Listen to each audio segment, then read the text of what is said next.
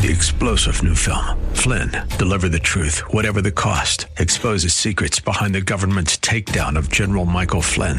Flynn knew what the intel world had been up to. He ordered the first audit of the use of contractors. This set off alarm bells. He told the truth. He was the most dangerous person for Donald Trump to hire. They had to get rid of Flynn.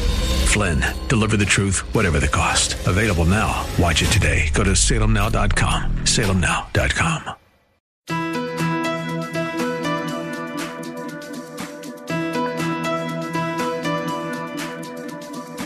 It's time to sit back, relax, and listen to Conversations with Joan. Conversations with Joan will inspire, motivate, and empower you. Live your best life now.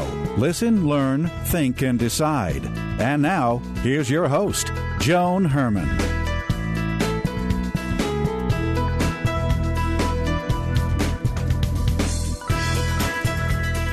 Welcome to Change Your Attitude, Change Your Life's Conversations with Joan. I'm Joan Herman. Thanks for tuning in. Conversations with Joan focuses on topics that are important to your life, from health and wellness to professional development to personal well-being. Change makers join me to share their insights, tips, and strategies so you can thrive and live your best life now. Thank you for taking time for yourself, and thank you for letting us be a part of your life. Now, let's start talking. Living with a narcissist can be challenging, but when that person is your parent, it can damage your emotional growth and the ability to trust. Joining us today to talk about how we can understand and heal from narcissistic family abuse is Dr. Carol McBride. Dr. McBride is a licensed marriage and family therapist who specializes in treatment of trauma. She is the author of several books, including Will the Drama Ever End? Untangling and Healing from the Harmful Effects of Parental Narcissism. Welcome, Dr. McBride. Thank you so much for joining us. Thank you, Joan. I'm happy to be here. Thanks for having me. So, Doctor, let's begin by defining a narcissist. What type of person would fit that description? Okay. So first of all, we have to look at narcissism, I think, as a spectrum disorder. So I'm going to talk about the 9 traits that are in the Diagnostic Statistical Manual of a full-blown narcissist. But I think we have to keep in mind that because it's a spectrum disorder, there's a continuum, right? So at the low end of the continuum, as you think about these traits, we can all have some of these traits. And then at the other far opposite end is the full-blown narcissistic personality disorder.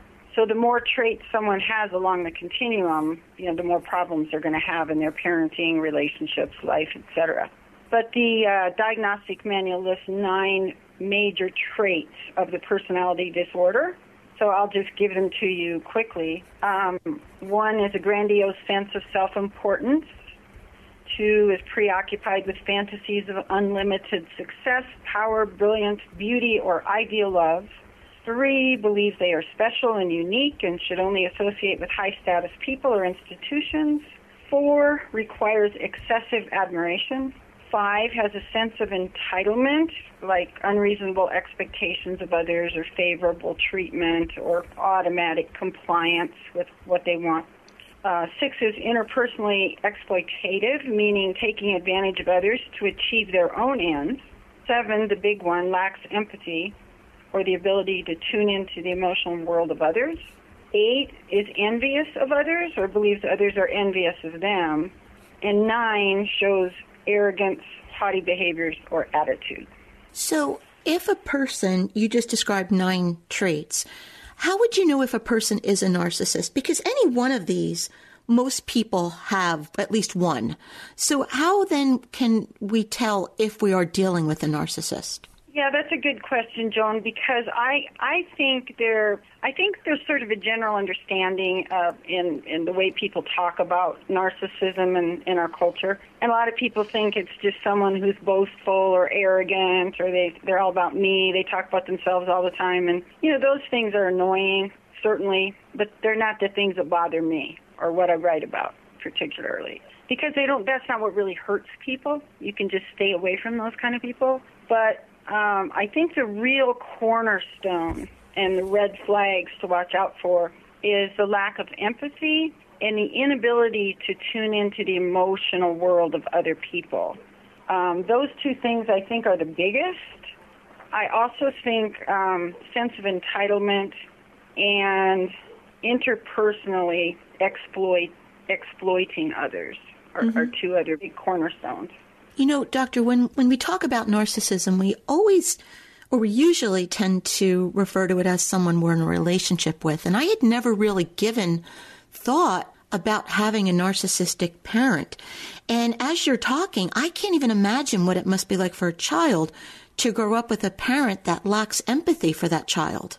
Yes, it's very hard to get your head around, particularly if you haven't lived it, right? Mm-hmm. But the mantra in what I call the narcissistic family, which means being led, the family being led by one or two narcissistic parents, the mantra is the parents' needs take precedence over the children's needs. So in a normal, healthy family, you know, the parents are there to take care of the children. In the narcissistic family, that hierarchy is reversed, and the children are there to take care of the parents, to make the parents happy, to make the parents look good. So for little children growing up with the lack of emotional tune-in and empathy, you know, leaves them with lots of devastating effects, which is why I wrote this book. Doctor, what do you believe is at the root cause of narcissism? I think it's caused from the trauma the parents had. And I often get the question, well, does that mean that any of us who grew up in a narcissistic family or had a narcissistic parent, does that mean we're all going to be narcissists? And the answer to that is no. But usually it is caused from trauma. And then if people don't wake up or embrace that trauma, a lot of people parent, as you know probably, the way they were parented. And so that's why we see it kind of getting passed down the generations, because, you know, they don't stop to think, do I really want to do the same thing to my kids that was done to me? What type of emotional damage happens to a child who doesn't get the nurturing that he or she needs in order to become a healthy, functioning adult? Well, they end up with internalized negative messages, like I'm not good enough, I'm not lovable, I'm not worthy. They grew up with kind of a sense of emptiness because they didn't get their emotional tanks filled. They grew up with crippling self-doubt because their feelings were not validated and acknowledged, and therefore their reality was not acknowledged. Oftentimes we see adult children of narcissists having complex post-traumatic stress disorder, definitely a lack of sense of self. Oftentimes people come to therapy with this issue, have anxiety because they didn't grow up in a consistent environment, depression, hypervigilance, shame because they carry the family shame because they think it was all their fault. They have difficulty trusting because they have impaired trust because they couldn't rely on their parents to take care of them properly. Oftentimes they have problems with relationships and definitely an impaired emotional development.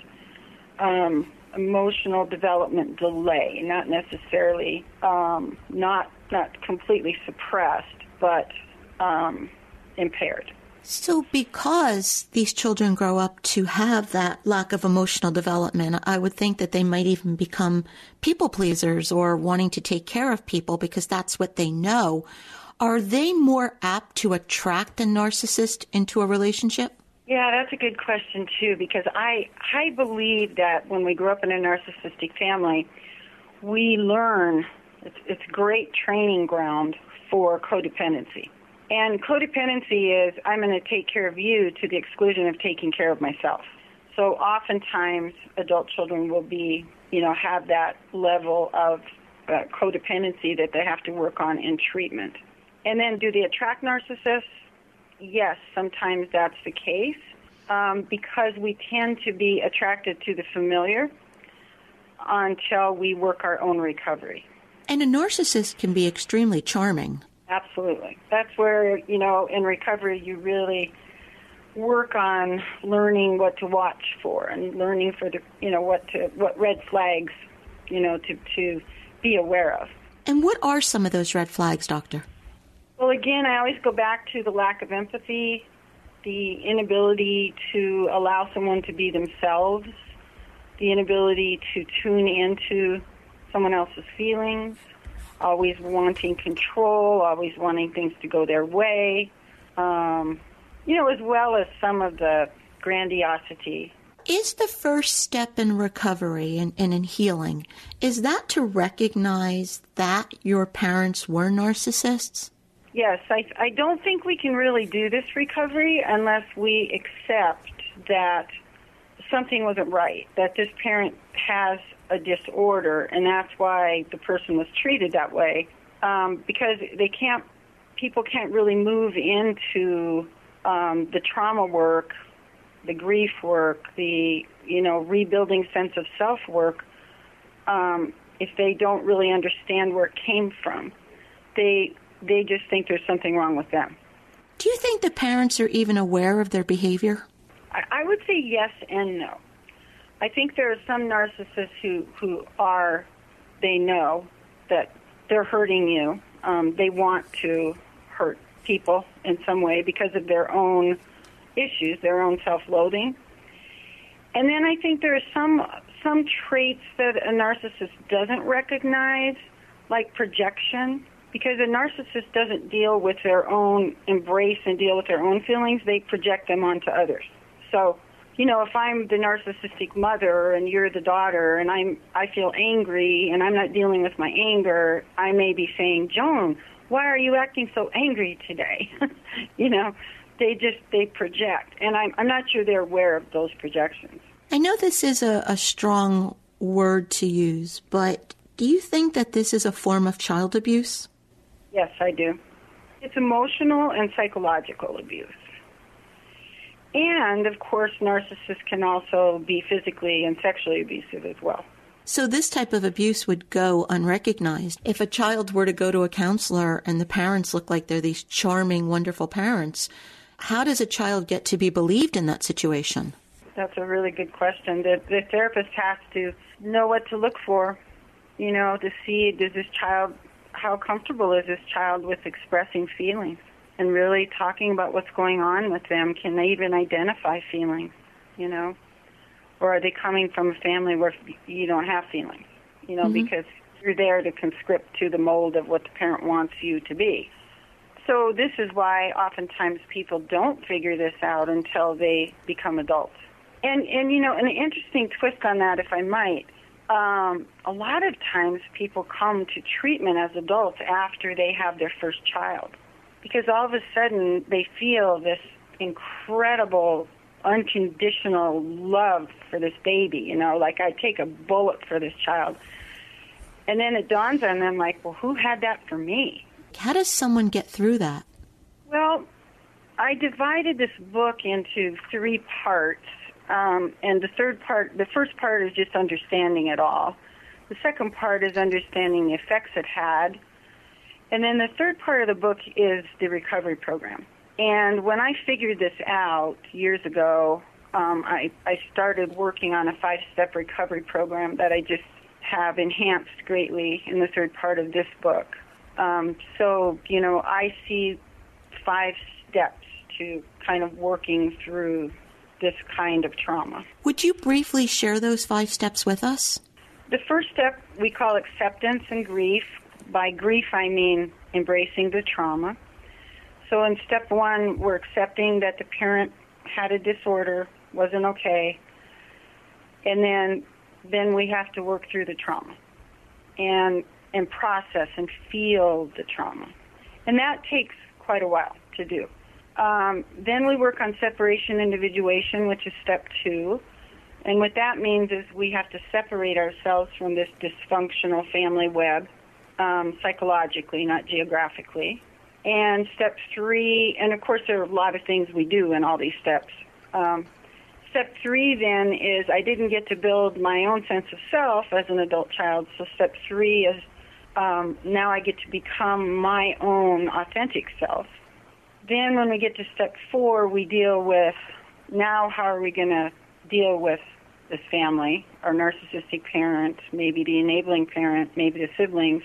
Are we going to we make a contact decision. You know, are we going to go no contact because it was too toxic? Are we going to do what I call civil connect, which is superficial, but we still have a connection? And we learn how to set boundaries so we can deal with them differently and not be so reactive to them. And then the last step is ending what I call the legacy of distorted love.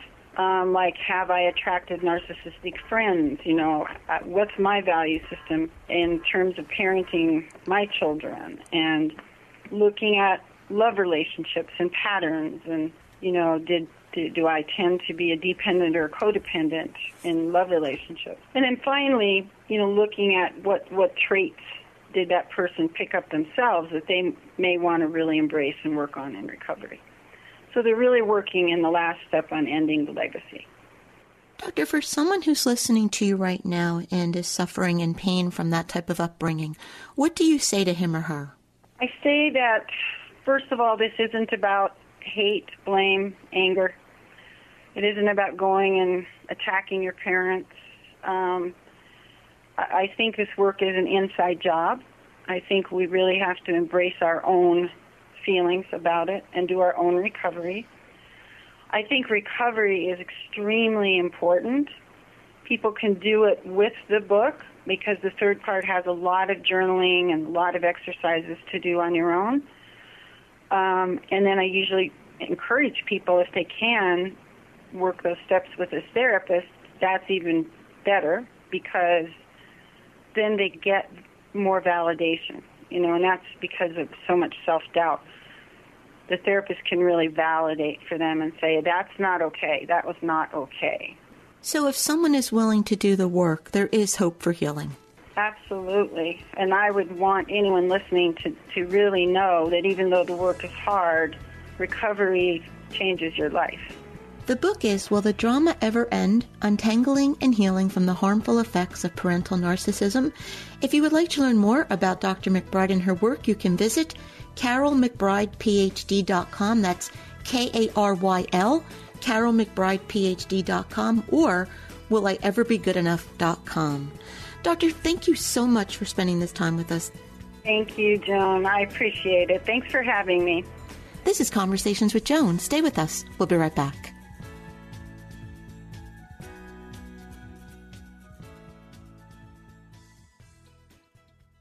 Do you feel lost on your journey to health and happiness? Then let us guide you on your path. Personalized actions towards health. Your path is a series of choices you act on every day. We guide you on a personalized journey of dietary, exercise, genetic, supplement, and lifestyle choices that lead you to optimal health and happiness. Often taking the road less traveled leads to liberation. Your path is personal. Your journey, like you, is unique. Take action today. Head to bestpathforme.com. Again, that's bestpathforme.com. Are you a hardworking, high-achieving, independent, successful woman, but there's one area in your life where you really want to be successful and it just hasn't happened yet? I'm Odette Coronel, certified life and relationship coach. I work with women just like you. I can help you create a long-lasting, meaningful, satisfying relationship with your life partner by using my signature life method and reigniting the spark within you. Visit OdetteCoronel.com and book a free session with me today. If disorganization negatively affects your quality of life on a daily basis and you're ready to get help, call Let's Get Organized. We serve clients living with chronic disorganization caused by ADHD, anxiety, or depression. Either on-site or virtually, we help you clear the clutter, create and maintain simple systems, and show you how getting organized will change your life. Call us at 201-613-2733 or visit our website at lgorganized.com. An invitation to appear on a radio show or podcast provides you with the opportunity to showcase your knowledge while promoting yourself, your products, and your business. It can elevate you as an expert, boosting your reputation, but only if you make a good impression. If you want to stand out as a great guest who is remembered, celebrated, and gets invited back, you need to give the host and listeners what they want while communicating with confidence and charisma. Contrary to the old adage, not all publicity is good publicity. Some can cause more harm than good. Hi, this is Joan Herman. As a public relations specialist, producer, and radio host who has conducted thousands of interviews, I have experienced all kinds of conversations. Some are great and leave the audience wanting more, while others are uninteresting, significantly diminishing the guest's appearance. After years on air, I can tell within minutes if a conversation will be stimulating, with listeners staying tuned in, or not. Being prepared with a compelling message makes all the difference. In my training program, It's Your Time to Shine, tips to be a successful sought-after radio and podcast guest, I provide valuable information that will empower you to make the most of any media appearance. You work hard to get the booking, so don't waste the opportunity because of a lack of skills or preparation. To learn more, visit my website, joanherman.com/media training. That's joanherman.com/media training.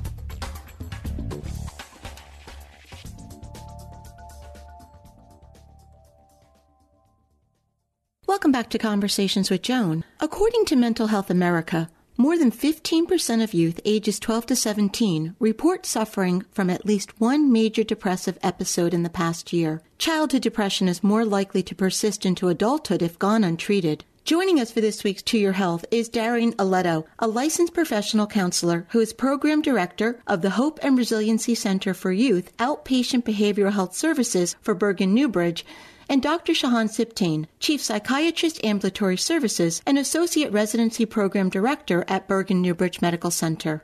Welcome, Darren and Dr. Siptain. Thank you so much for joining us. Thank you for having us. Thank you for having us. Doctor, let's begin with you. How prevalent are mental health issues in teens? Well, John, we know that, it's coming on the rise. And as we talk about the numbers, we have seen like at least 1 in 6 in U.S.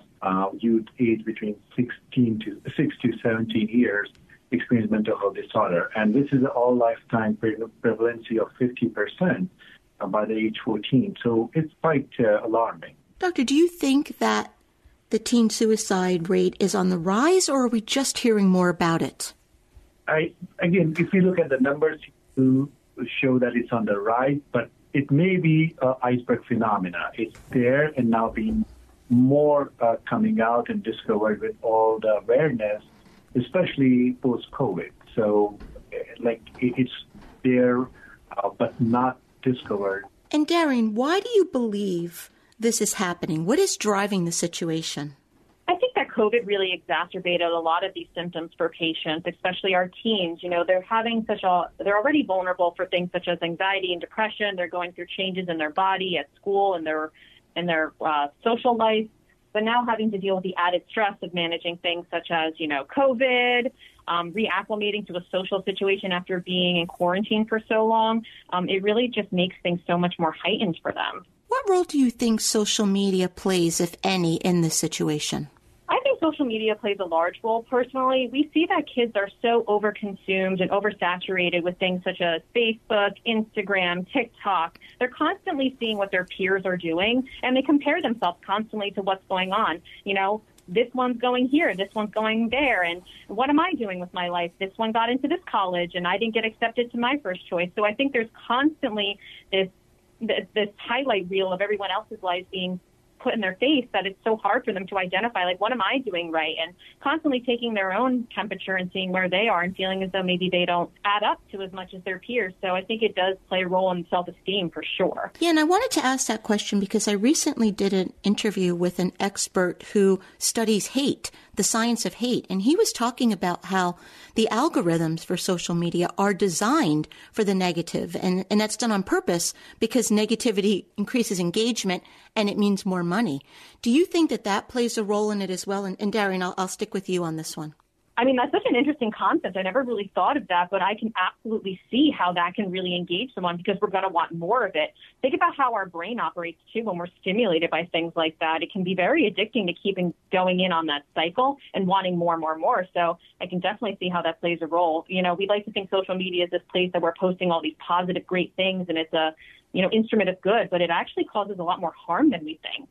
Yeah, I think it started out that way, but it once people realized that they can make a lot of money with the negative, I think it quickly transitioned in that direction. And so, Doctor, what are some of the warning signs? What should parents and loved ones be on the lookout for?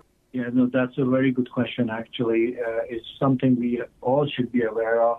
especially when we know that our teens are going through a lot. We have to make sure that we are on top of these signs and symptoms.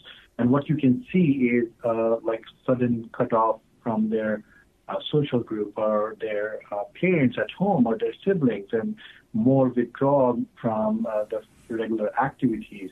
Sometimes there's a dramatic change in the personality or suddenly an appearance changes because they are constantly trying to compete with the peers, as Darian mentioned, right? There's changes in eating habit. There's also sudden acting out, behavior outbursts can happen at home. All these are warning signs which we should pick it up and sometimes sit with them and talk and trying to understand what they're going through. Doctor, is that enough when a child feels that there's no other option but to end his or her life? Is talking enough, or is there something more that we should be doing? I think sometimes the initial step is to talk, to understand them, because unless you know what exactly is going on, you won't be able to reach out for help. So understanding what exactly is going on. But at any point you feel that there is dangerousness or self-harm or suicidality is there, you should reach out to the professionals to get help. The talking is not enough at that point, because there's a reason why they are not opening up and they have gone to such an extreme. And at that point, things may be more than you as a parent or family can see, and the professional has to take over. I raised 2 boys, and boys are notorious for not talking to their mothers, and that's when things are going well. So, Darian, how do you get a conversation started when a child doesn't necessarily want to talk to a parent? Ooh, that is a tough one because I think every parent has that experience once in a lifetime, right? I think the best thing to do is come into the conversation being open-minded, non-judgmental, and not coming in from a place of authority, but coming in from a place of understanding and caring. Letting a child or a teen know that they can tell you anything and it's not going to result in them being punished, but it's going to result in them getting support and help is so important. I think oftentimes, parents approach the topic with a little bit of fear and a little bit of anguish because they're afraid of what's going to come out. But like Dr. Sibtain said, these are conversations that are important to have because they're the start of us getting support for our teens. And Darren, what are some resources that are available to parents and loved ones? So here at our medical center, we have quite a few children's programs that have, been very helpful. We've found a very positive outcome with most of our those we've engaged with. So what we have in terms of resources for children is we have the Hope and Resiliency Center for Youth, which is a children's intensive outpatient program, which is a 3-day-a-week group treatment modality that focuses on group treatment with their peers and also includes family therapy, individual therapy, because it's great. We can teach kids and we can talk about our feelings here, but it has to carry over into the home if we want to be successful. So that's one of the resources we have. We also have individual therapy here at Bergen Newbridge Medical Center for teens. Having that place, that safe space for teens to come and talk to a non-biased third party about what's going on in their life has proven to be really helpful. Not everyone has that opportunity, or has that level of comfort to talk to their teens about, depression or anxiety or changes in their life. So having a therapist can be really helpful for these teens. And doctor, what are your final thoughts on the subject? What would you like to leave our listeners with? Again, I think if I have to give away bullet points from here, don't underestimate that the mental health issues in the young teens is actually an issue. Don't just think that this is a school-related problem. The family and friends need to start the first step, open up, understand the warning sign, and again, have an approach of more like a friendly approach rather than punishing approach when you see any outbursts or any changes in personality. Never hesitate to reach out to professional because, you want to catch it before it becomes too aggressive or too complicated. And Darren, where can our listeners go to get more information about your work? You can go to newbridgehealth.org. Please utilize our website. It has tons of information. Darren and Dr. Sibtain, thank you so much for joining us. Thank you. Thank you for having us. We'll be right back.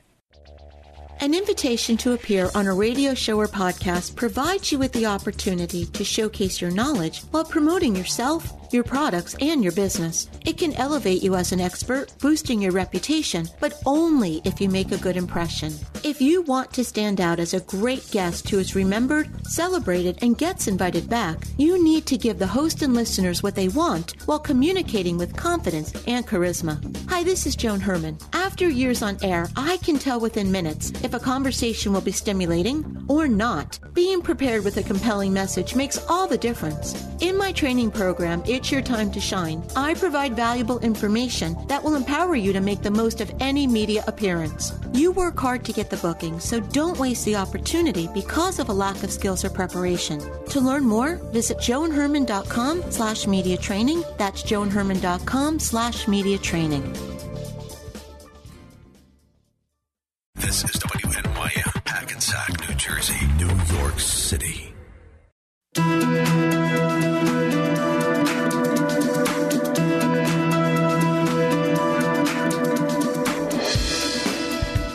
Welcome back to Conversations with Joan. I'm Joan Herman. Thanks for staying with us. Getting a health diagnosis can be scary. Studies show that having the right attitude can result in a more positive outcome. Joining us today to help us understand the power of the mind and how we can support our healing with thought is Mary Battaglia, a certified clinical hypnosis practitioner who is the founder of Metro Hypnosis Center. Mary helps people clear blocks, create new habits, and tap into universal power energy for healing. She is the author of the book, Transformation Through Hypnosis, Relax, Clear Your Mind, and Step into Your Power. Welcome, Mary. Thank you so much for joining us. Oh, Joan, it's a pleasure to be on your show today. So, Mary, when people receive a diagnosis, it can be a very scary thing. And, we have all types of concerns and fears that come up. How important is it to have the right mindset to take on this experience, to tackle whatever comes your way? Joan, it's so important to create a positive mindset.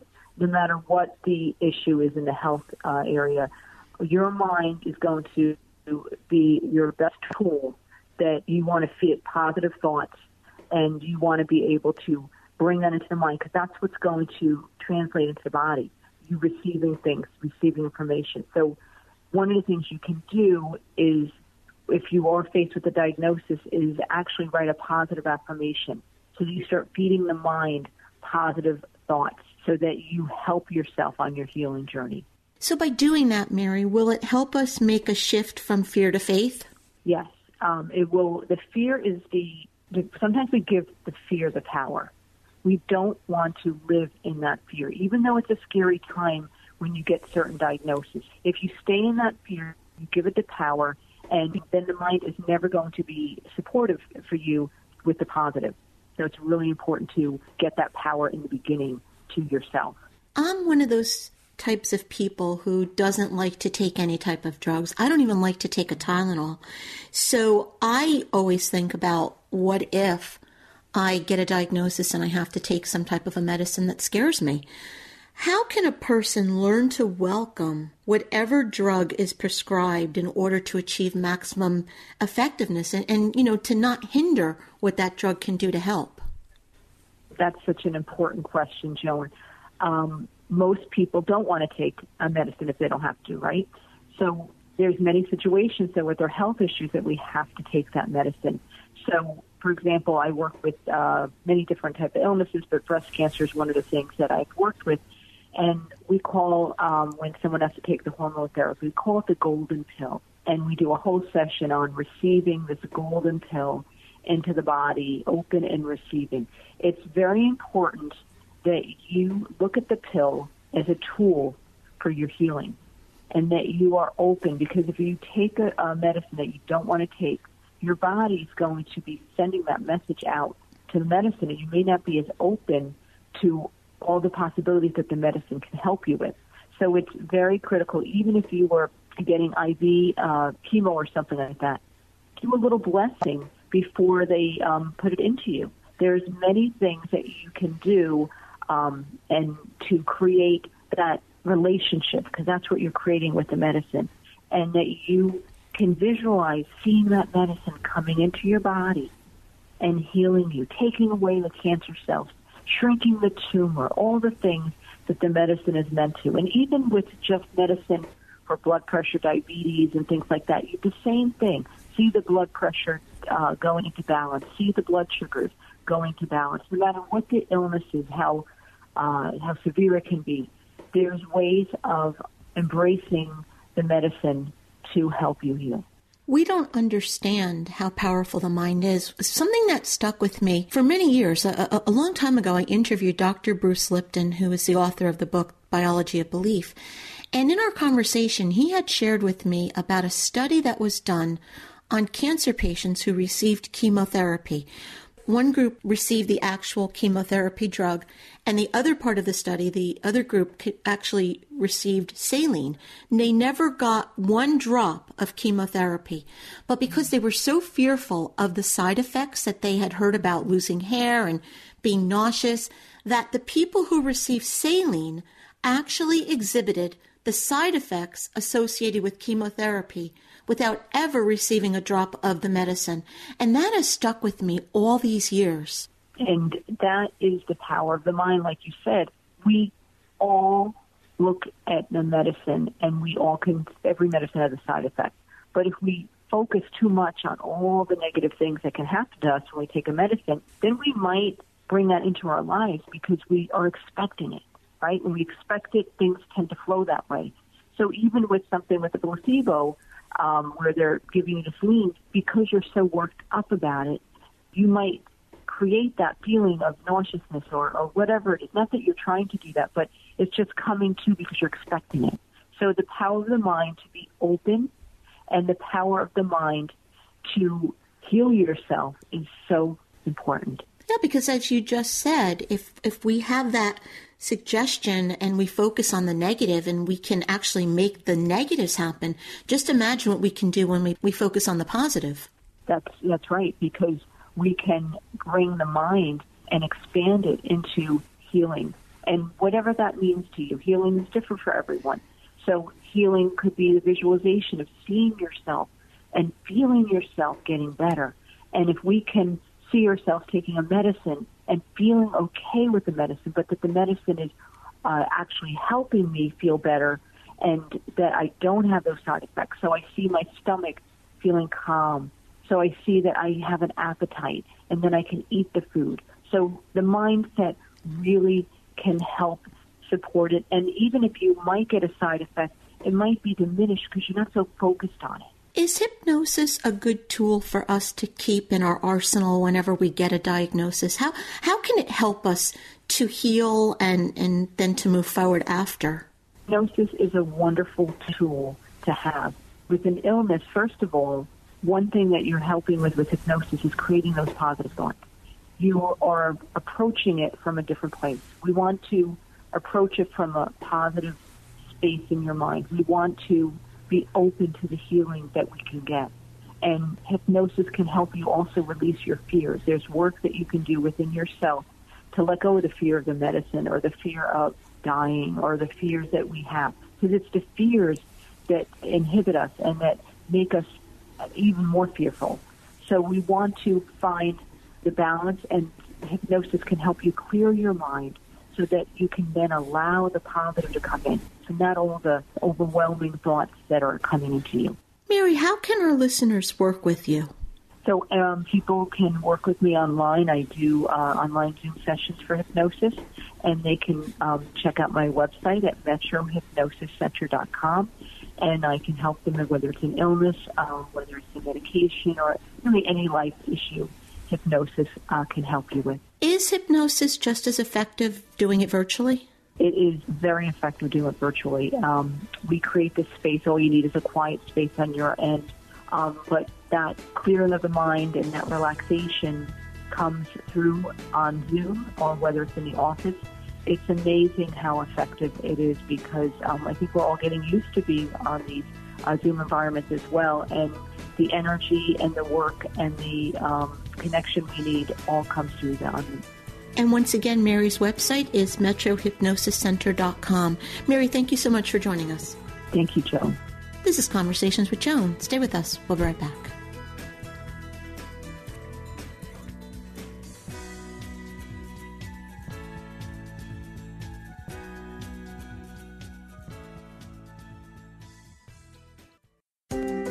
Is happiness something that happens or something that you create? Hi, I'm Alison Ayati. I'm a musician, sound practitioner, and the creator of The Sound Life, an app for relaxation and meditation through sound and music. What you believe about happiness can influence how happy you feel.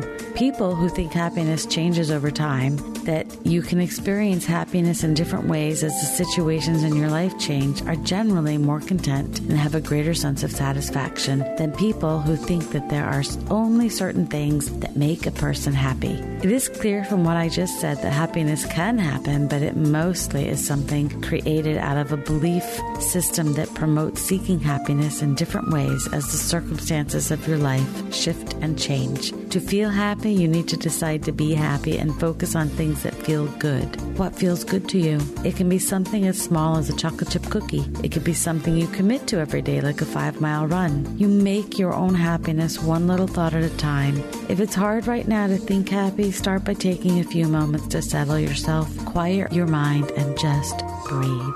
Let that feel good. Let yourself feel happy about feeling good. I'm Alison Ayati, and I want to help you be happy. To learn more, go to livingthesoundlife.com. Sound meditation is not a replacement for medical or psychological intervention.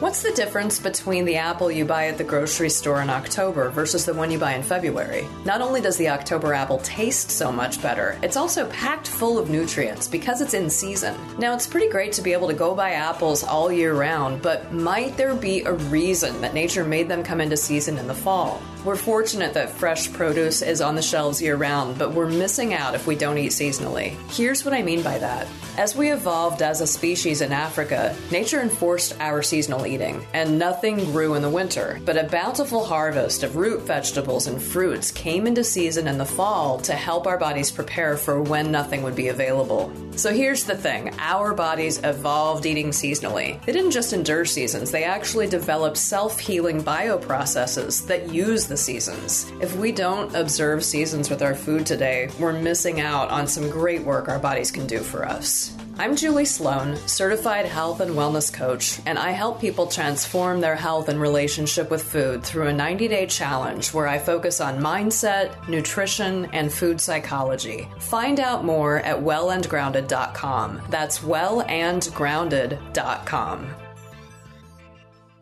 An invitation to appear on a radio show or podcast provides you with the opportunity to showcase your knowledge while promoting yourself, your products, and your business. It can elevate you as an expert, boosting your reputation, but only if you make a good impression. If you want to stand out as a great guest who is remembered, celebrated, and gets invited back, you need to give the host and listeners what they want while communicating with confidence and charisma.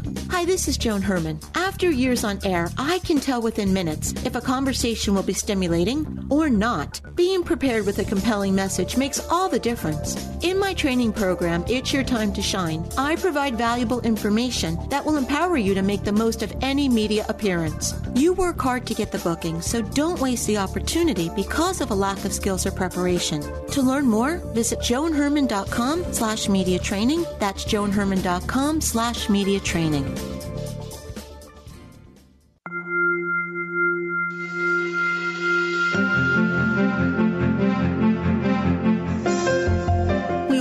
To live a happy, productive life, but sometimes we just need a little help. Our Coach On Call experts provide strategies to help you live your best life now. Joining me today is Emanuela Visoni, a certified health and life coach who has helped people experience breakthroughs in their health and lives. She's the author of the book, Healing Through Nature's Medicine. Emanuela is here today to discuss healthy food habits. Welcome, Emanuela. Thank you so much for joining us. Thank you so much for having me, Joan. I'm happy to be here. So, Emanuela, why do you think so many people struggle to eat healthy? Well, you know what it is? From what I've encountered, even with myself and my health, lifestyles can't be changed overnight. So that is really something that needs to be understood. From time to time, you will eat the wrong foods. When this happens, try not to feel guilty and just get curious as to what is truly wanted in that very moment. Many times when we self-sabotage, it's actually due to emotions that we're feeling. So the next day, pick yourself up without thinking about it any further and focus on the right foods and the right whole food program. As time passes by and your body chemistry improves, you'll find that the cravings for the wrong foods will diminish. Your desire for healthy producing foods will grow. And this way of eating will just seem just making healthy choices is just what you're going to do. Emanuela, what are some of the good eating habits that we need to adopt, and how can we get rid of the old ones? The bad eating habits, it's sometimes the underlying toe of it. It's actually cravings that are coming from either an overload of candida or other things that are going on in your system. And sometimes it actually can be from nutritional imbalances in the body.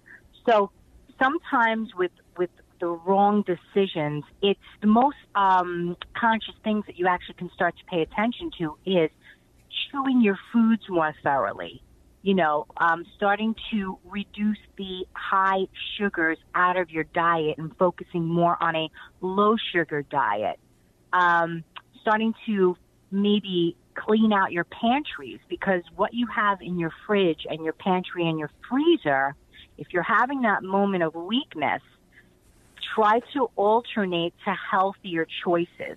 So clean out your pantries. That will definitely move you towards setting up the conditions for success. Even sometimes when we're not honoring our hunger and our fullness, sometimes we're so caught up in our busy lives that when our body's cueing us to eat, we ignore it, right? We want to push through our day and just get to the next task at hand. By doing that, we actually get into such a mode of feeling hangry, which is feeling angry and hungry. That is when we make bad choices when it comes to foods. And it's also when you actually want to start basically eating whatever's in front of you, pizza, pasta, ice cream, etc.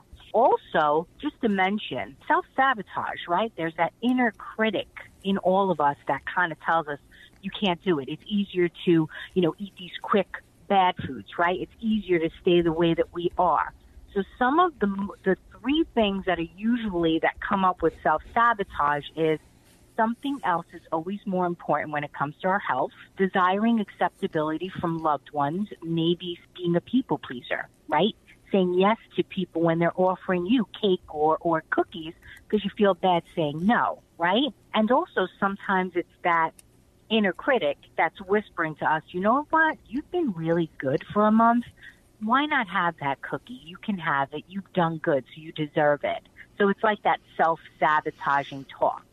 So let's focus on that inner critic for a moment. For someone who's listening to you and wants to make these changes, but is saying, oh my gosh, this is so much work. I don't want to do this. What do you say to that person to motivate him or her? What I say to that person is, while our bodies and lives change, right, after you have kids or you have a high-stress job, you're going through menopause, and many other changes that you're going through in your life, we can absolutely regain our confidence in all the places that it's been gone. We just need to relearn how to take care of our bodies in a way that's different. This process doesn't have to make us feel miserable by doing these crazy diets and crazy workouts. If there is a simpler way to, reclaim the autonomy we enjoyed before and getting back our sexy the way that we used to. And really, one other thing that I do want to point out is when you're having these moments, right, where you're saying to yourselves, you can't do this. Take a moment, step back from that moment, and ask yourself, is what I am thinking actually true? Can I not do this? Can I not do this for myself? Can I not do this for my family? And then push towards and end that with a positive note. So take notice when you make choices that are not in alignment with this promise that you make to yourself. No need to judge it. Just approach it with a compassionate and conscious way. If you would like to learn more about Emanuela and her work, you can visit embodyvitality.net. Or, as always, to hear more from Emanuela, you can visit our website, cyl.com/Emanuela Vasoni. An invitation to appear on a radio show or podcast provides you with the opportunity to showcase your knowledge while promoting yourself, your products, and your business. It can elevate you as an expert, boosting your reputation, but only if you make a good impression. If you want to stand out as a great guest who is remembered, celebrated, and gets invited back, you need to give the host and listeners what they want while communicating with confidence and charisma.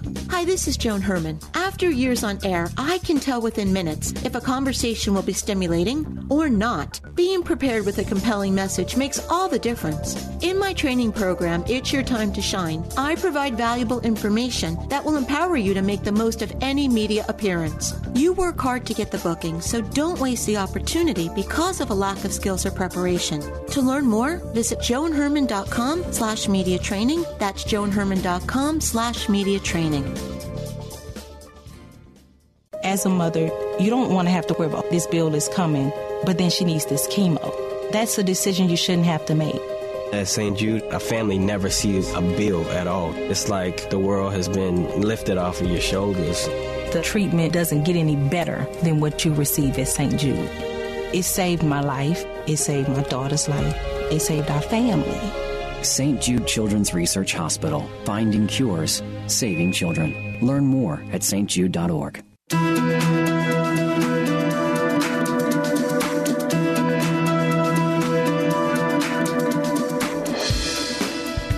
Thank you for joining us. I hope you found the show informative. At Change Your Attitude, Change Your Life, we believe that knowledge is power. Take what you've learned, apply it, and live your best life now. Remember that the information provided is the opinion of our guest and should never replace the advice of a professional who knows your personal situation. If you'd like more information, visit our website, cyacyl.com. That stands for Change Your Attitude, Change Your Life. While on our site, listen to past shows on demand, read our digital articles, check out our team and book club, sign up for our mailing list, and be sure to follow us on social media. Until next time, this is Joan Herman. Thanks for tuning in.